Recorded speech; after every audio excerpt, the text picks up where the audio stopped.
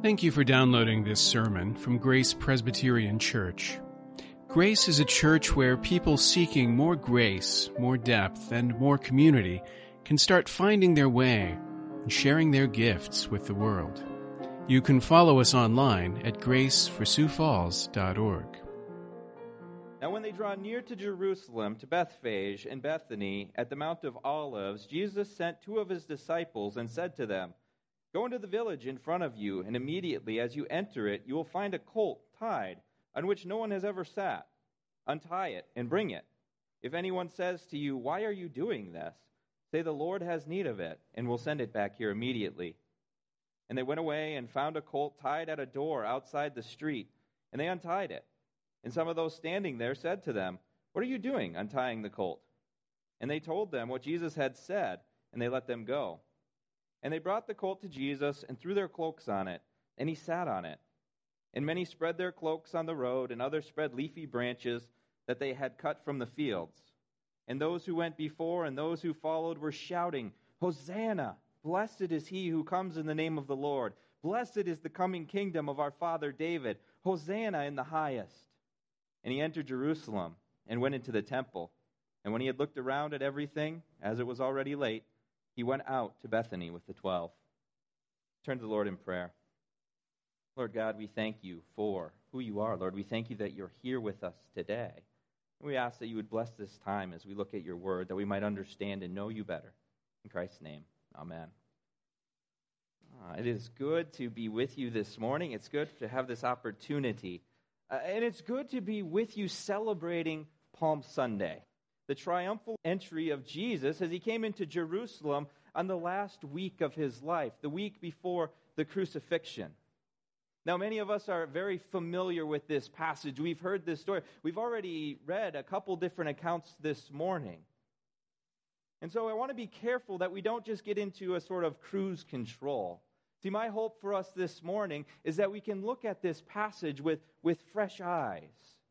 Maybe we learned something new, or maybe we just remember something that we've heard time and time again. But as we confront our Savior, Jesus Christ, in his entry, I'd ask you to look at this with fresh eyes. See, this event was a pivotal moment, and it teaches us a great deal about our Lord and Savior. We see Jesus' identity on display, as well as his purpose and his mission. Now, one of the things to remember as we come to a passage, we haven't been studying Mark together, and so we want to keep this in its proper context. Mark included this event in his gospel for a reason. And so if you'll give me a few minutes to kind of build this context to see where Mark is going, we can see why Mark wrote this letter or this gospel in the first place. Way back in the first verse of the first chapter, Mark said that this is the beginning of the gospel of Jesus Christ, the Son of God. And we see Mark fleshing this idea out, that this is Jesus, that this is the Son of God who is coming to bring good news to his people. We need to look at him. We need to focus on him and see what he's doing, see what he's teaching. As you flip through the early chapters of the book of Mark, you see that Jesus is establishing his authority over all things. We see that he has power over the demons as he casts out evil spirits. We see that he has authority over disease and infirmities as he heals the man with the shriveled hand, the man with leprosy. We see him healing the sick and the blind and the paralyzed. We see his power and authority over nature as he calms the sea with his words. You remember he was sleeping in the boat and his disciples woke him up in fear. He said, "Peace, be still." And everything was still, that he has authority over nature.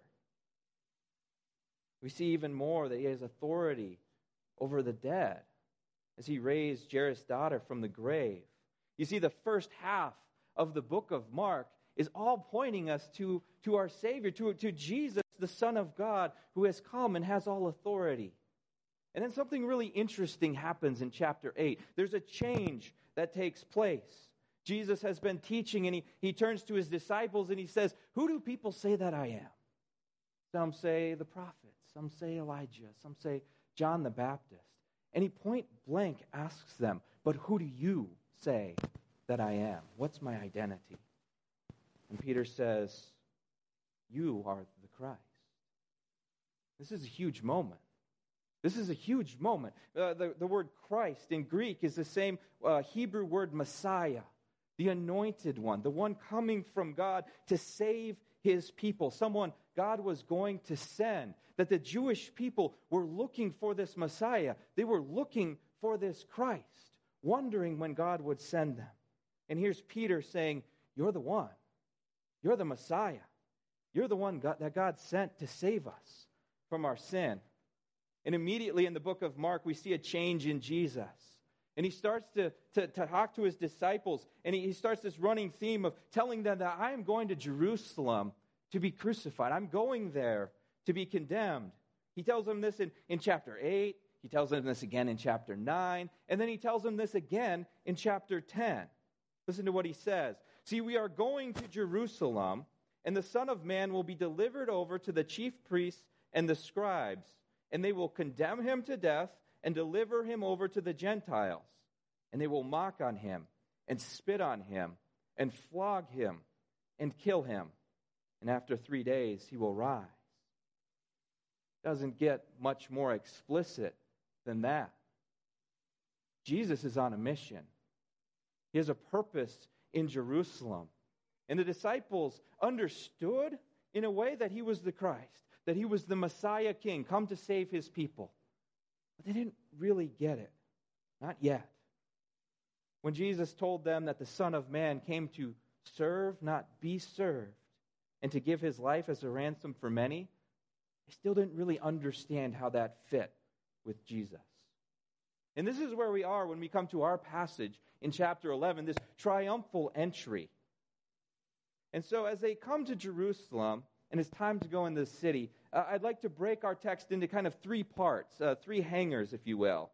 One, I want to understand that this is a premeditated event, that this is something Jesus planned for.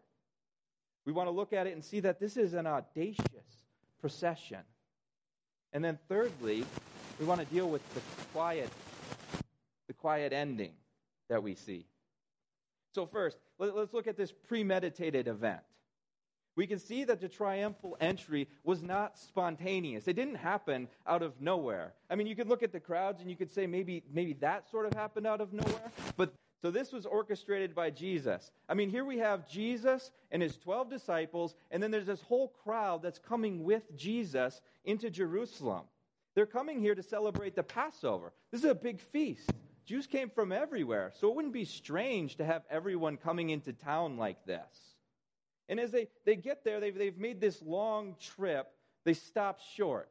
Now, I don't know about you, but if I'm ever on a long road trip, I don't stop at the edge of the town that I'm trying to get to. No, I want to just go. I just want to make it to Grandma's house. I just want to make it to the hotel. I just want to get there. But Jesus doesn't do that. No, he stops. Look at verse 2. He sends 2 of his disciples into one of the small villages. Probably Bethphage, could be Bethany.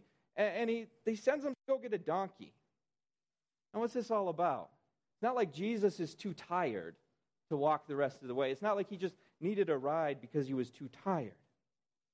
No, we understand that everything that Jesus is doing here, everything that he says, is pointing to the fact that he is the Messiah.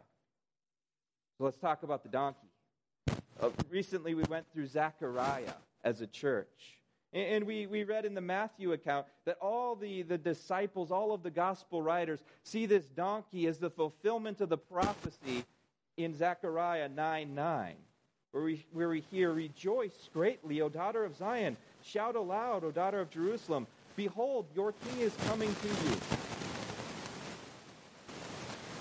Is there anything I should be doing differently? Or just keep going? Keep going? Okay. Okay, I'm going to back up. "Behold, your king is coming to you. Righteous and having salvation is he, humble and mounted on a donkey, on a colt, the foal of a donkey." So here's a picture of this Messiah king coming into town on a donkey.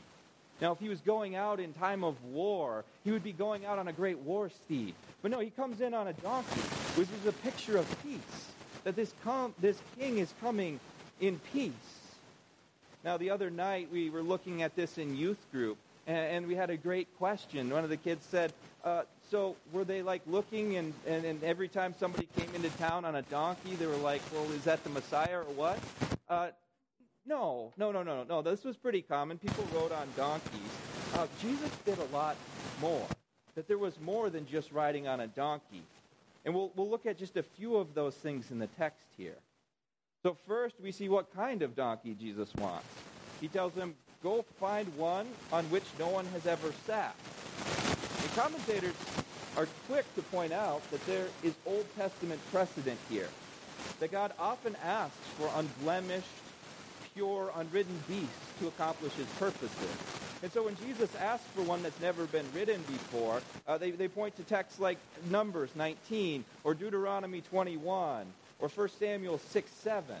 And the disciples would understand that there's something special here. There's something different that's going on here. Another interesting prophecy is that this donkey is tied up. I mean, did you notice how many times the word tied and untied is in our text? Look at verse 2.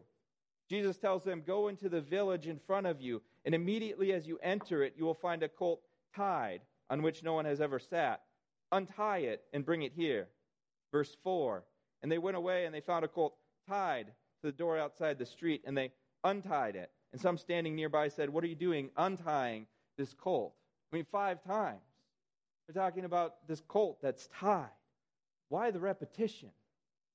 Well, again, commentators will point us back to Genesis chapter 49. Remember, Joseph has saved the world from famine. And he's brought his family to Egypt to live with him. And Jacob, the patriarch, he's old and he's dying. And he goes to bless his 12 children. And he speaks prophetically over his children. And then when he comes to Judah, of whom King David would come, of whom Christ would come. So he's talking to the line of Judah, Christ's family. He says this, the scepter should not depart from Judah, nor the ruler's staff from between his feet, until tribute comes to him, and to him shall be the obedience of the peoples, binding his foal to the vine, and the donkey's colt to the choice vine. So we have this messianic expectation in Genesis. I mean, from the very beginning, that of the line of Judah, someone will come. And it's talking about the tying of this donkey. No wonder Mark highlights it. Another way that Jesus shows that he knows who he is, he knows he's the Messiah, is from where he's coming from. In verse 1, he's coming from the Mount of Olives. Again, going back to Zechariah chapter 14, we hear that on the day his feet shall stand on the Mount of Olives that lie in Jerusalem on the east. And so the Jewish rabbis understood this to be another prophecy pointing to the Messiah. When the Messiah comes, look to the Mount of Olives. He's coming from the Mount of Olives. See, Jesus knew who he was, and he prepared everything, making it clear that he knew his identity, that he is the one that the people have been waiting for. He's the Messiah, come to save his people. See, everything is just right for this audacious procession, which is our second point.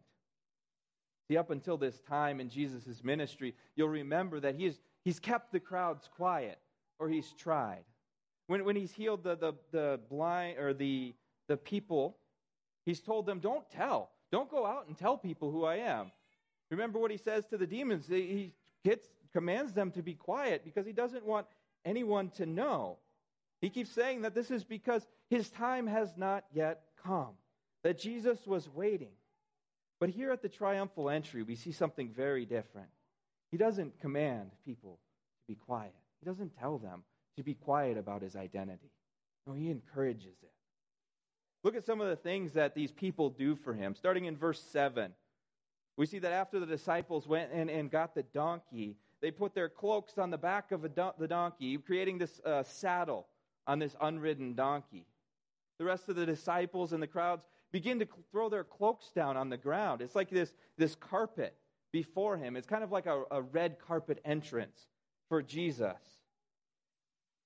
Now, this too had precedent in the Old Testament, that this is how they treated kings. Like when King Jehu became king, his followers took their cloaks off and set them down on the ground so that he could walk into town or come into town on their jackets. Now, one of the highlights, it reminds me of a song. One of the highlights of my week is when I drive into youth group, I pick up a few unnamed gentlemen on the way, and they are so kind.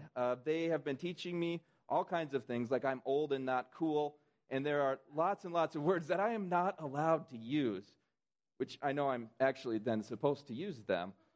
But to repay them for their kindness, one of the things as discipleship and education, I need to teach them proper music appreciation. And I have two specific genres I'm sure most of you can relate with. One music genre that I really enjoy is solid, reformed, theologically rich Christian rap. Beautiful. They say it's an acquired taste, and they haven't acquired it yet, but they'll get it. The other is I love late 90s, early 2000s Christian ska music. They also say that that's an acquired taste. I don't know. It's wonderful. But there's a song that I used to woo my wife, which didn't. Anyway, there were other reasons. But there's a song about a boy, and he's singing about this girl, and he's just Twitter-pated. And he's saying, ugly day. You know, the sun is shining. Every cloud's got a silver lining. Every day, the skies are blue, and every day is ugly without you. Beautiful. Poetic. Twitter-pated. He goes on, and one of the lines is, he just loves this girl so much that he wishes he could lie down on the street to keep the dust up off her feet. I don't know why she doesn't love this song, but it's beautiful. But I always think of this when I think of people like laying down their cloaks, laying down their jackets, laying down these cloaks so that when Jesus comes into town, the dust won't even get on his feet. That it's better for their cloaks to be ground down into the gravel than for Jesus to get his feet dirty. Beautiful. But not only this, in verse 8 we see that they do more. We see that they go out and they get these leafy branches. The Gospel of Mark tells us that these are palm branches that they're grabbing. And they're cutting them down and they're running into town with them. And this too was a precedent, that this is what people would do for conquerors and warriors. They would come with these leafy branches and they would wave them like flags. And then they would throw them down so that you could walk on them. I mean, if you could think about maybe like a sporting event where they hand out towels, and everyone in the stand is just standing up and waving that towel as they cheer on their team. Maybe a home run hanky or a homer hanky for you Twins fans. And you look up into the stand, and it's this picture of joy and celebration, that this is a party as people are cheering on their heroes, cheering on the conquerors. And then they throw it down so that Jesus has this path, this carpet of cloaks and leaves on the ground before him. I mean, what a scene. And notice what they're chanting. Notice what they're singing. They're crying out, Hosanna! Blessed is he who comes in the name of the Lord. Blessed is the coming of the kingdom of our father David. Hosanna in the highest. Where did they get this? What is this? Well, this is Psalm 118. I mean, remember, the Psalms were the songbook for the people of Israel. They're the worship songs that they would sing. And there's this whole group of psalms called the Hallel Psalms or the Hallelujah Psalms that these people would, as they're coming to Jerusalem for these feasts, they would sing these together. And so they're coming in and they're singing these pilgrim songs on the way, praising God. And it's really cool, too, because there's a liturgical aspect that it's antiphonal. That like one group would be crying out, Hosanna. And then another group would be going, blessed is he who comes in the name of the Lord. And then the other group, Hosanna. And then glory in the highest. I mean, imagine this. Imagine this scene with me. As Jesus comes into town, he's riding on his donkey. His disciples surround him. The roads, as far as the eye, they're stretched out with people who are waving these branches and throwing them down and throwing these cloaks on the ground, and they're singing out these praises. But what makes this truly outrageous for the Pharisees is what these people are crying out. See, the word Hosanna, it's a transliteration, and it means God save us. These people are praying. They're asking for a Savior. That's what Psalm 118 is all about. Psalm 118, verse 25 says, Save us, we pray, O Lord. Hosanna. O Lord, we pray, give us success. Blessed is he who comes in the name of the Lord. And what's amazing is that this psalm is a messianic psalm. It's one in which they're looking to the Lord to give them a Savior, a Redeemer, a Messiah. And here the crowd is applying this to Jesus, that he's the one. He's the Messiah. He's come to save us. This is the praise that Jesus should have received in his entire ministry. Like when Jesus was walking around, this is how people should have regularly been treating him, as the God of the universe. But people didn't always see. People didn't understand. And as people tend to do, they forgot. I mean, even this crowd, in this riotous scene, like where are they by the end of our section? Look with me at verse 11. Verse 11 says, "And he entered Jerusalem, he went into the temple, and when he looked around at everything as it was already late, he went out to Bethany with the 12. What? What happened to the crowd? What happened to the excitement and the anticipation? What happened to everybody? I mean, it's like we see here, Jesus is just standing alone in the temple, and it's late, and there's nothing going on. And so he says to his disciples, all right, well, let's go back to Bethany. And they spent the night in Bethany. I mean, why does Mark record this? Why is this important to this passage? Why does Mark tell us that this is a quiet place? Well, John in his gospel, he tells us that so much happened this day that the disciples didn't even understand. They didn't know until Jesus was glorified. But this moment must have stuck out to the disciples as they stand in the temple with Jesus alone, and it's quiet and it's dark, and he's standing there and he's looking around. It's like they knew that this was important, but at the time they didn't know why. Have you ever had moments like that where you're caught up in a moment and you know it's really, really important, but you don't necessarily understand what it's all about? I think of a time when I was 10-year-old and I was driving to a wedding with my mom and my great-grandfather, and we were going through southern Michigan. It was October, and all the leaves were changing. It was beautiful, red and yellow and green. I mean, just everything you want to see in the changing colors of the leaves. But I was reading a book, and at a rest stop, my mom told me, you need to put the book down, and you need to watch your great-grandpa, and you need to see, and you need to look into his eyes, and you need to see what he sees. And so I did, and I put the book down, and I remember sitting there in the back of the Buick LeSabre and watching my grandpa, and there's a tear in his eye, and he's looking out into the woods. And I didn't know why it was so important, but I knew it was an important moment.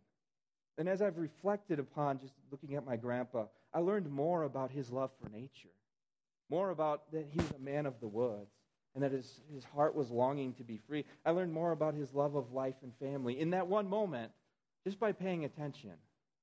My 10-year-old self couldn't have told you that. I didn't understand it at the time, but I knew it was an important moment. And I think that this is what the disciples have for them right now. They didn't understand what was going on. Why is Jesus alone in the temple just looking around, but they're quiet, and they're just watching, and they're paying attention. And as the years passed, and as things became more evident to them, I think they would have thought two things. First, they would realize that Jesus was looking around in the temple and probably thinking about the next couple days that lay in front of him. You see, the triumphal entry was the beginning of the end, and that Jesus was going to war with the religious leaders, and he was taking them head on. That Jesus' time hadn't come, but now his time had come, and he was doing things, and he was declaring who he was, and he was forcing the religious leaders' hand, putting them on his schedule. Remember, he came to Jerusalem to be crucified. That was his purpose. He knew that. He was getting them on the same page.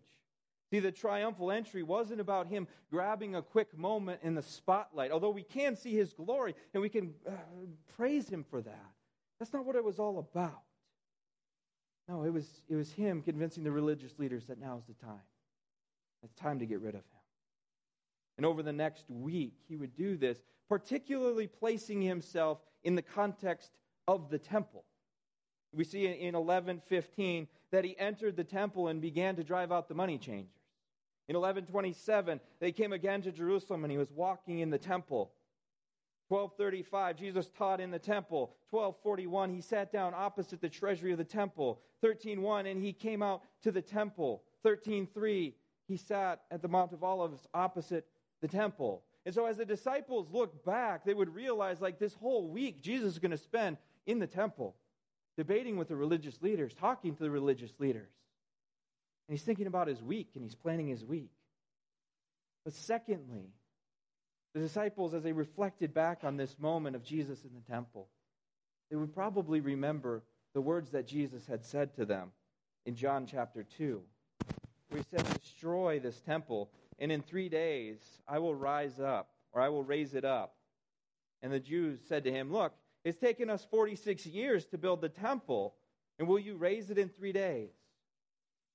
But he was speaking about the temple of his body. See, for the Jews, the temple was a place of worship. It was a place that they would bring their sacrifices and find forgiveness for their sins. It was a place where God's presence was known among his people.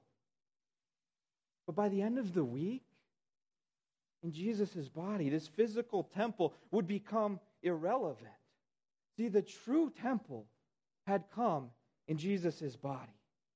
That Friday, his body would be torn down on the cross. And Easter Sunday, it would be raised up again forever. We as Christians, we don't go to the temple to worship anymore. We worship in spirit and truth through Christ. We don't go to the temple to offer sacrifices for the forgiveness of our sins. No, we have forgiveness through the sacrifice of Jesus as he bled and died on the cross. We understand God's presence among his people, not in a physical building like the temple, but in his coming and dwelling among us, and then sending his Holy Spirit to us.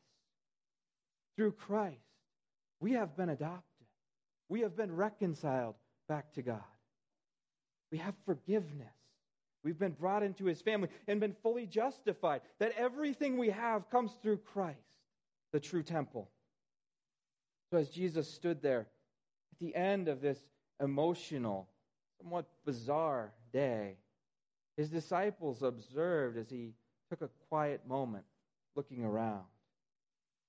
This was the calm before a storm that had been brewing since Eden, and that was about to come crashing down upon him. So as we contemplate Palm Sunday, let's be reminded of a few things. First, let's be reminded of Jesus' identity, that he is the Messiah, that he is the one sent, the Christ from God to save his people from their sin. He's not simply a nice guy, a good prophet, or a moral teacher. No, he himself claimed that he was the Messiah. And he calls his people to look at him as such, that he's a mighty Savior, one that can forgive us any sin, that he came to bring good news to the poor, to set captives free, to open the eyes of the blind and give liberty to the oppressed. This is who Jesus is. Secondly, let's remember his mission and his purpose. That when Jesus rode into town on the red carpet of cloaks and palm branches, it wasn't the triumph of an earthly kingdom or a political ruler. No, this was a road paved to the cursed cross on which our Savior died. Palm Sunday is in a sense a triumph, but it's really in the shadow of the tragedy of the cross. And yet, on that cross, Christ conquered for us by becoming sin for us. See, the triumphal entry was the road that he traveled to get there.